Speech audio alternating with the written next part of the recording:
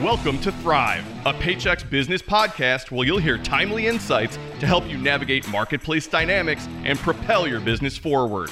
Here's your host, Gene Marks. Hey everybody, welcome back to another episode of Thrive. I'm your host, Gene Marks. Thank you so much for joining us. Today, I'm talking to Blake Hutchinson. Blake is the CEO of Flippa, F-L-I-P-P-A, Flippa.com. This is an online marketplace where online businesses can get purchased or sold. So if you're running an online business, maybe you've got a division of your business, an online store, maybe you're an Amazon merchant, maybe you're an eBay merchant. Not if you're an Etsy merchant, you'll find out why. But if you're running an online business, maybe you're using Shopify or Magento and you've been around for a few years and you've gotten revenues to a certain level, you want to sell it.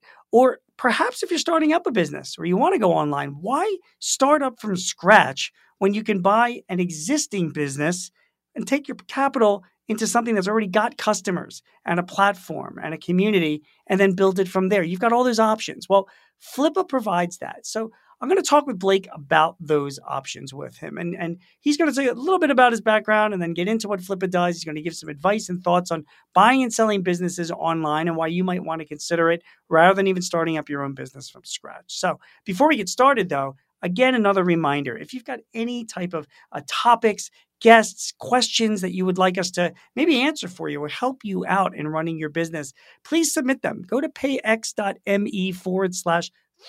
Topics. That's payx.me. That way you can fill out a form. Let me know of any topics that you would like me to discuss or any guests that you might want to have on.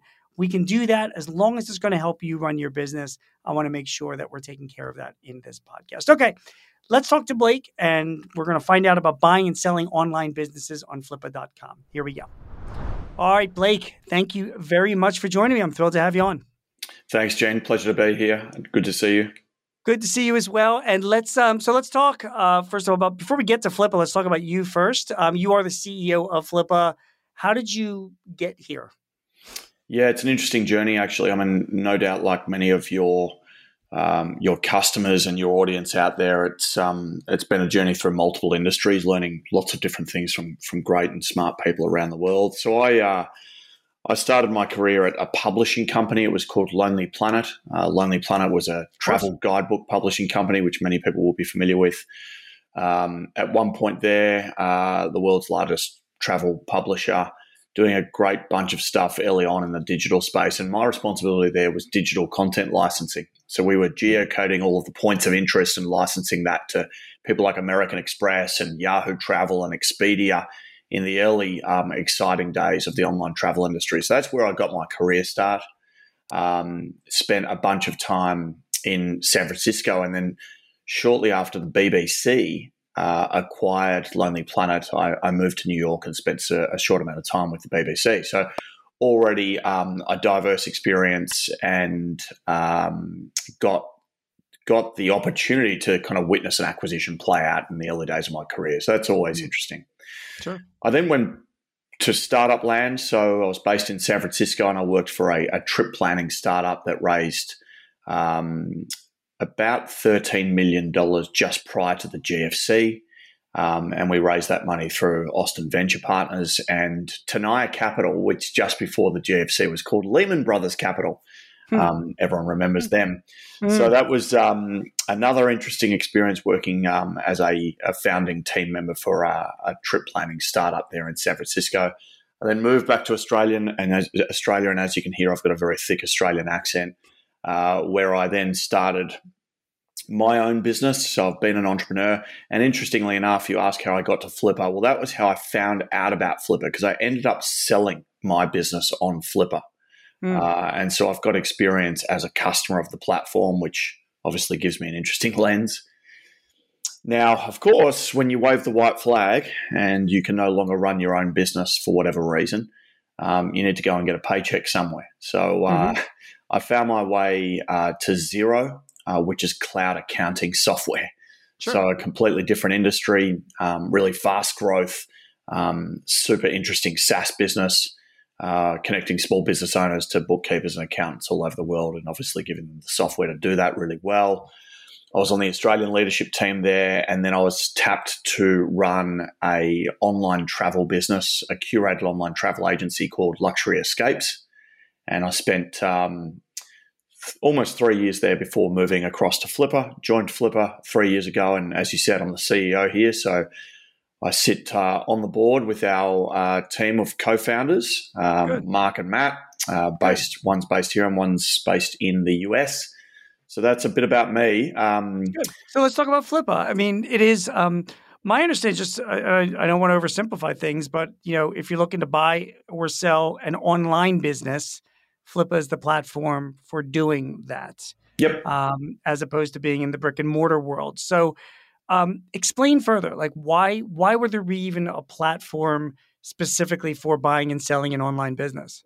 Yeah. Firstly, think about the platform economy. So think about all of the sellers that are on Amazon, all of the business owners that use Shopify, BigCommerce, WooCommerce, WordPress, the list goes on. So you've got this massive network of small business owners all over the world. Then think about the life cycle of a small business owner. No different to brick and mortar, of course. You start, you grow, you want to thrive. But then what do you do when you want to sell?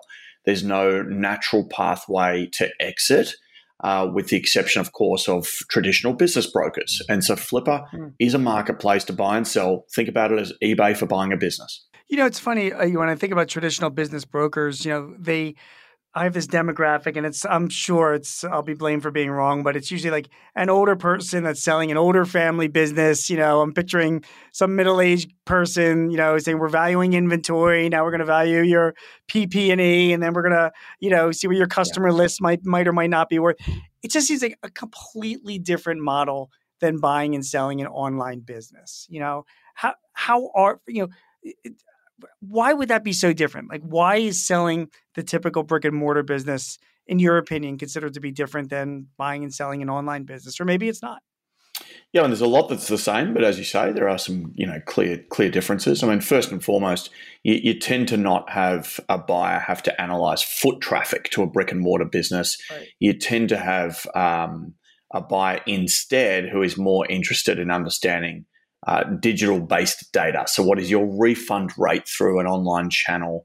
What is your average order value through an online channel? How do you get your customers? Do they come through organically through searching keywords on Google, or do they come through as a means of paying Facebook or Google to access their customer base? So it's a little bit different in the sense that the data and the analysis you do to understand the performance of the business is nuanced. But it's also the same in the sense that it comes down to quality, it comes down to financial and operational performance. So what is your trailing 12-month revenue? How much are you spending to increase that revenue? So there's lots the same, but most of the nuances come down to the way you acquire the traffic and the way you pay to access your customer base. Got it. What businesses interest you and what businesses don't interest you? Like that would be good candidates for Flippa. Yeah, so Flippa is digital first. So that means, the most popular business listed on Flippa right now, or at least I'll give you two. So Fulfilled by Amazon, right? 9 million sellers all over the world, big, exciting industry. They're very interesting to buyers on our platform right now. And the reason being is they get to access the Amazon network. They get to leverage their logistical capability and expertise, and therefore they only have to control certain elements, i.e. product quality, reputation management, and of course the acquisition of customer through the Amazon channel. The second is a content website, so a blog. It could be a food blog. It could be a blog about dog breeds. It could be anything where you are writing quality content that is seen favorably by an audience, and where you can monetize that audience with revenue from either Google AdSense or Ezoic, which is a platform to aggregate advertising, or Mediavine, or even affiliate channels where you might refer people out to different pet stores and make an income when you refer those customers out. So they're the two most common right now. FBA websites that's fulfilled by Amazon, and the second one is content. The easiest way to think about that is blogs. If we'll talk from the seller side first. You mentioned about websites that are fulfilled by Amazon. Is a simple website, an Etsy reseller, somebody that might be selling products or services on Craigslist, somebody that might be on eBay. Are they candidates to sell their businesses on Flippa? It's a slightly complex answer, only because those platforms have different terms. And so eBay, yes. Etsy, no. The question as to why Etsy is no is quite simply Etsy prohibits you from selling your Etsy business.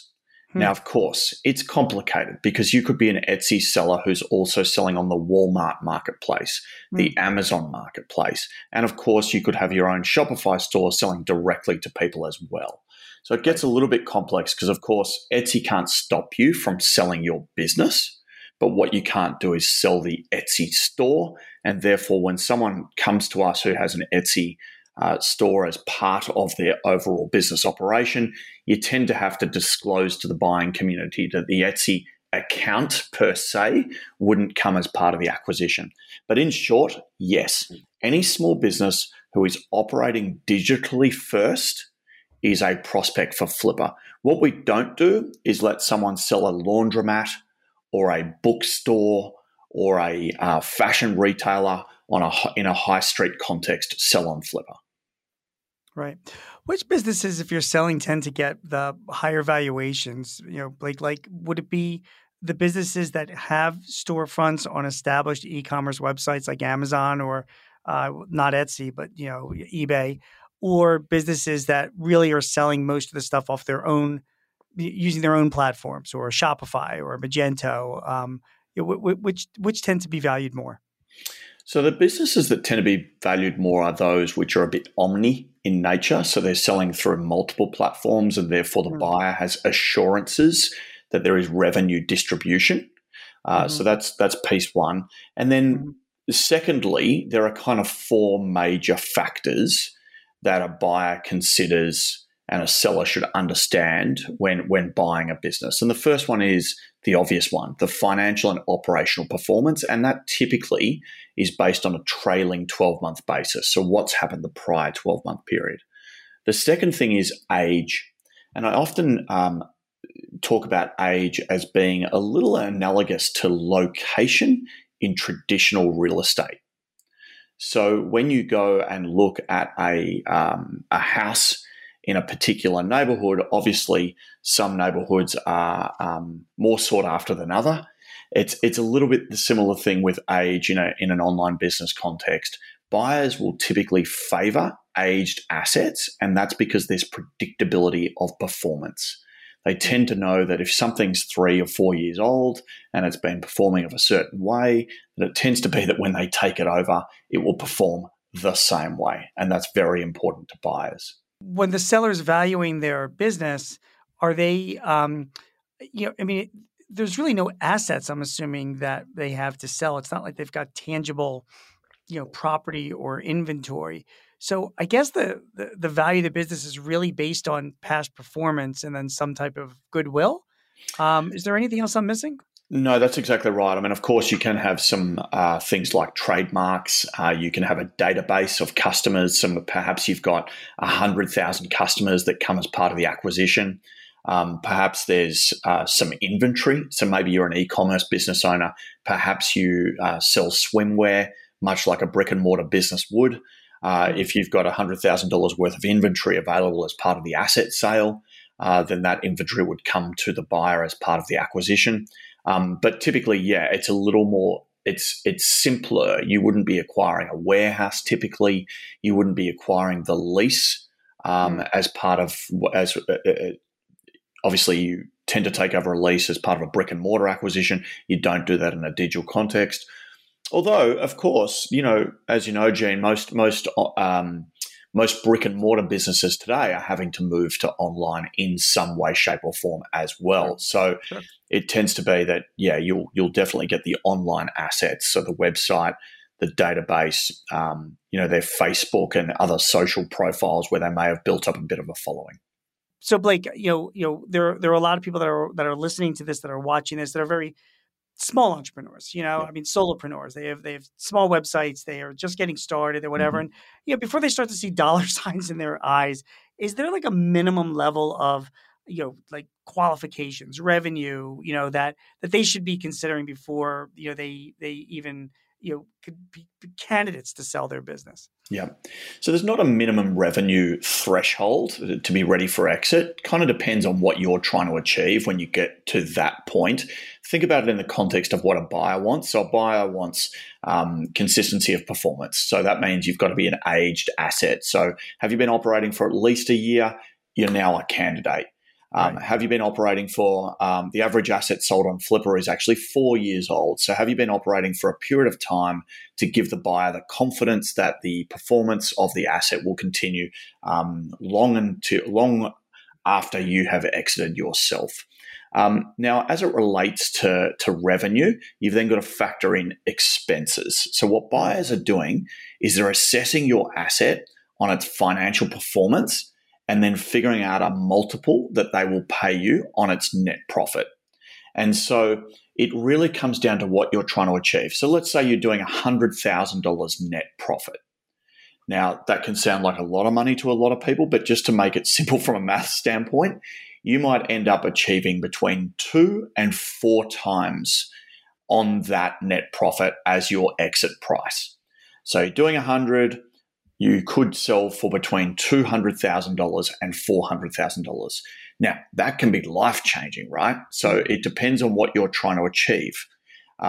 If you're doing $50,000, there's a similar multiple will apply, depending on whether it's e-commerce or content or even a small SaaS business or an app. It'll still be around 2 to 4 times. Now, of course, excellent assets can move up to 4 and 5 and 6 times. Less good assets can trade between 1.5 and 2 times, but that gives you some sense. And therefore, think about the number that's important to you and then work backwards from that, and you'll be able to figure out what you need to achieve from a net profit standpoint.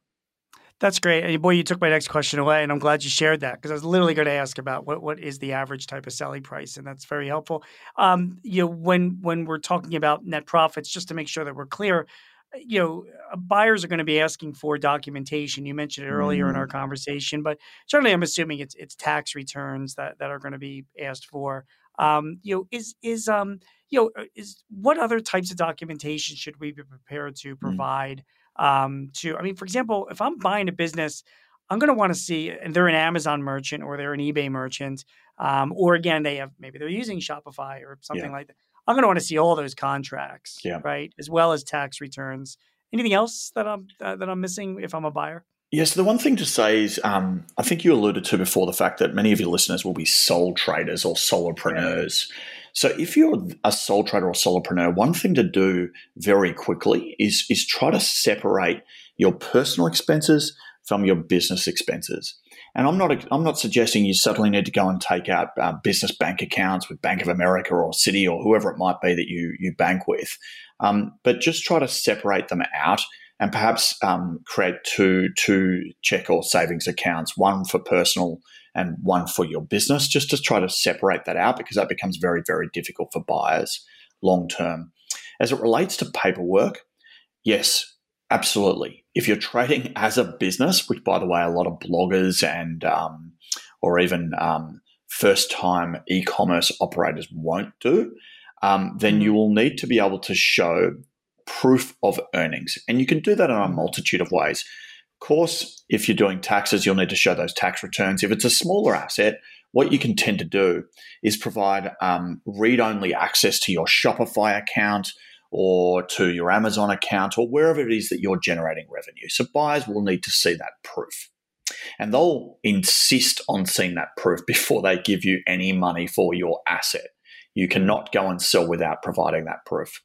The second thing will really come down to, are there other assets that need to be verified? Are you saying that you have a database of 50,000 email subscribers? Well, if so, they're going to get access to your MailChimp account or whatever it is that you're using to run your email marketing with. So whatever assets operate your business, they will need to be verified, and buyers will always do due diligence. And if they don't want to do due diligence, don't sell to them because something will inevitably go wrong. Is it common that buyers then take over the organization behind the seller's business? I mean, we mentioned there's a lot of solopreneurs, but then again, there's a lot of people that are selling online, and they've got staffs of people that are doing their marketing and their social and their finance and whatever. Do you find that buyers are interested in buying organizations, or are they just more interested in just buying the online assets of a company? What have you seen? They will typically buy the assets. And there's a few reasons for that. One, it's just easier, and you don't have to take over the liabilities or even worry about what liabilities might be connected with that business or operation. So that's piece one. Secondly, there are tax considerations for both buyer and seller when you go to acquire or sell a business. So that's why buyers will tend to favor an asset sale. From a sell side standpoint, make sure you get some advice from your accountant to understand any tax implications from a sale. But yes, in short, they will typically take over all of the assets and all of the operations intertwined in that asset. Where's most of this business conducted, or is this? You guys are based in Australia, I'm assuming. Is that correct? We're based in Australia, but most of our customers are with you, Gene. They're over in the US. They're over in the US. Okay, that's fine. And what's Flippa's involvement in all of this, Blake? I mean, we have the traditional broker. At least the good ones that I know are very much involved in the transaction. They're a big part of the team. There's usually an attorney involved, an accountant, but they're in the middle of the paperwork and guiding things around. So tell us what Flippa does and how much do you cost? So think about Flippa as like Zillow. Most of you will be familiar with Zillow out there. So think about Flippa as Zillow. We are a marketplace. We're the connective tissue between the buyer and seller. We're a platform to enable you to conduct the business you need to conduct. And so we have really three ways of selling. You can sell yourself, and that typically is better for smaller assets. And the good news is there's lots of buyers, there's lots of educational material. Flippa provides access to legal templates. We provide access to escrow. The escrow is free, so we're there to protect you and ensure that money is housed in an escrow account before the buyer gets control of those assets. The second way to sell on Flippa is by tapping into an agent. The agent is a traditional business broker. They're experts in any one of these digital asset types, be it e-commerce, be it content, be it an app or other. So you've got a multitude of ways to sell. As it relates to price, Flippa makes its money by charging our successful sellers a success fee. And so the easiest way to think about this is any asset sold over $100,000, we take 5% success fee. Other than the honor system, how do you protect yourselves? I mean, say I find a potential seller on Flippa, and then we just connect offline and do our transaction, and we kind of Flippa you off. How do you avoid not getting your fee? Yeah, it's a good question. I mean, in short, it's by offering all of the services we do, like the integrated escrow and the legal templates and all these types of things, which are inextricably connected to the platform. So we have our eyes on the prize, if you want to put it that way. We also have a team of account managers who is sitting there with our sellers and buyers, operating as conduits between the two parties. They're not brokers per se, unless of course you use one. But they are parties in the middle helping people do the deals, and therefore they have an understanding. Got it. All right, fair enough. All right, Blake. So, I guess my final question, and this is this wonderful information. It's a great platform. It fascinates me. Actually, I have another question before I get to my final one. That occurs to me. I mean, the name of your company of the platform is Flippa. Yeah. Do you have many people coming onto the platform and kind of doing just that, like, buying an online business and then flipping it, after a short period of time after? Is there a market for doing that? Yeah, there is. I mean, we invented the space. Flippa's been around for 12 years, and it actually started as smaller entrepreneurs and developers creating assets that were a good fit for new and starter entrepreneurs. And so as a result, they were creating assets and essentially moving them through the platform pretty quickly.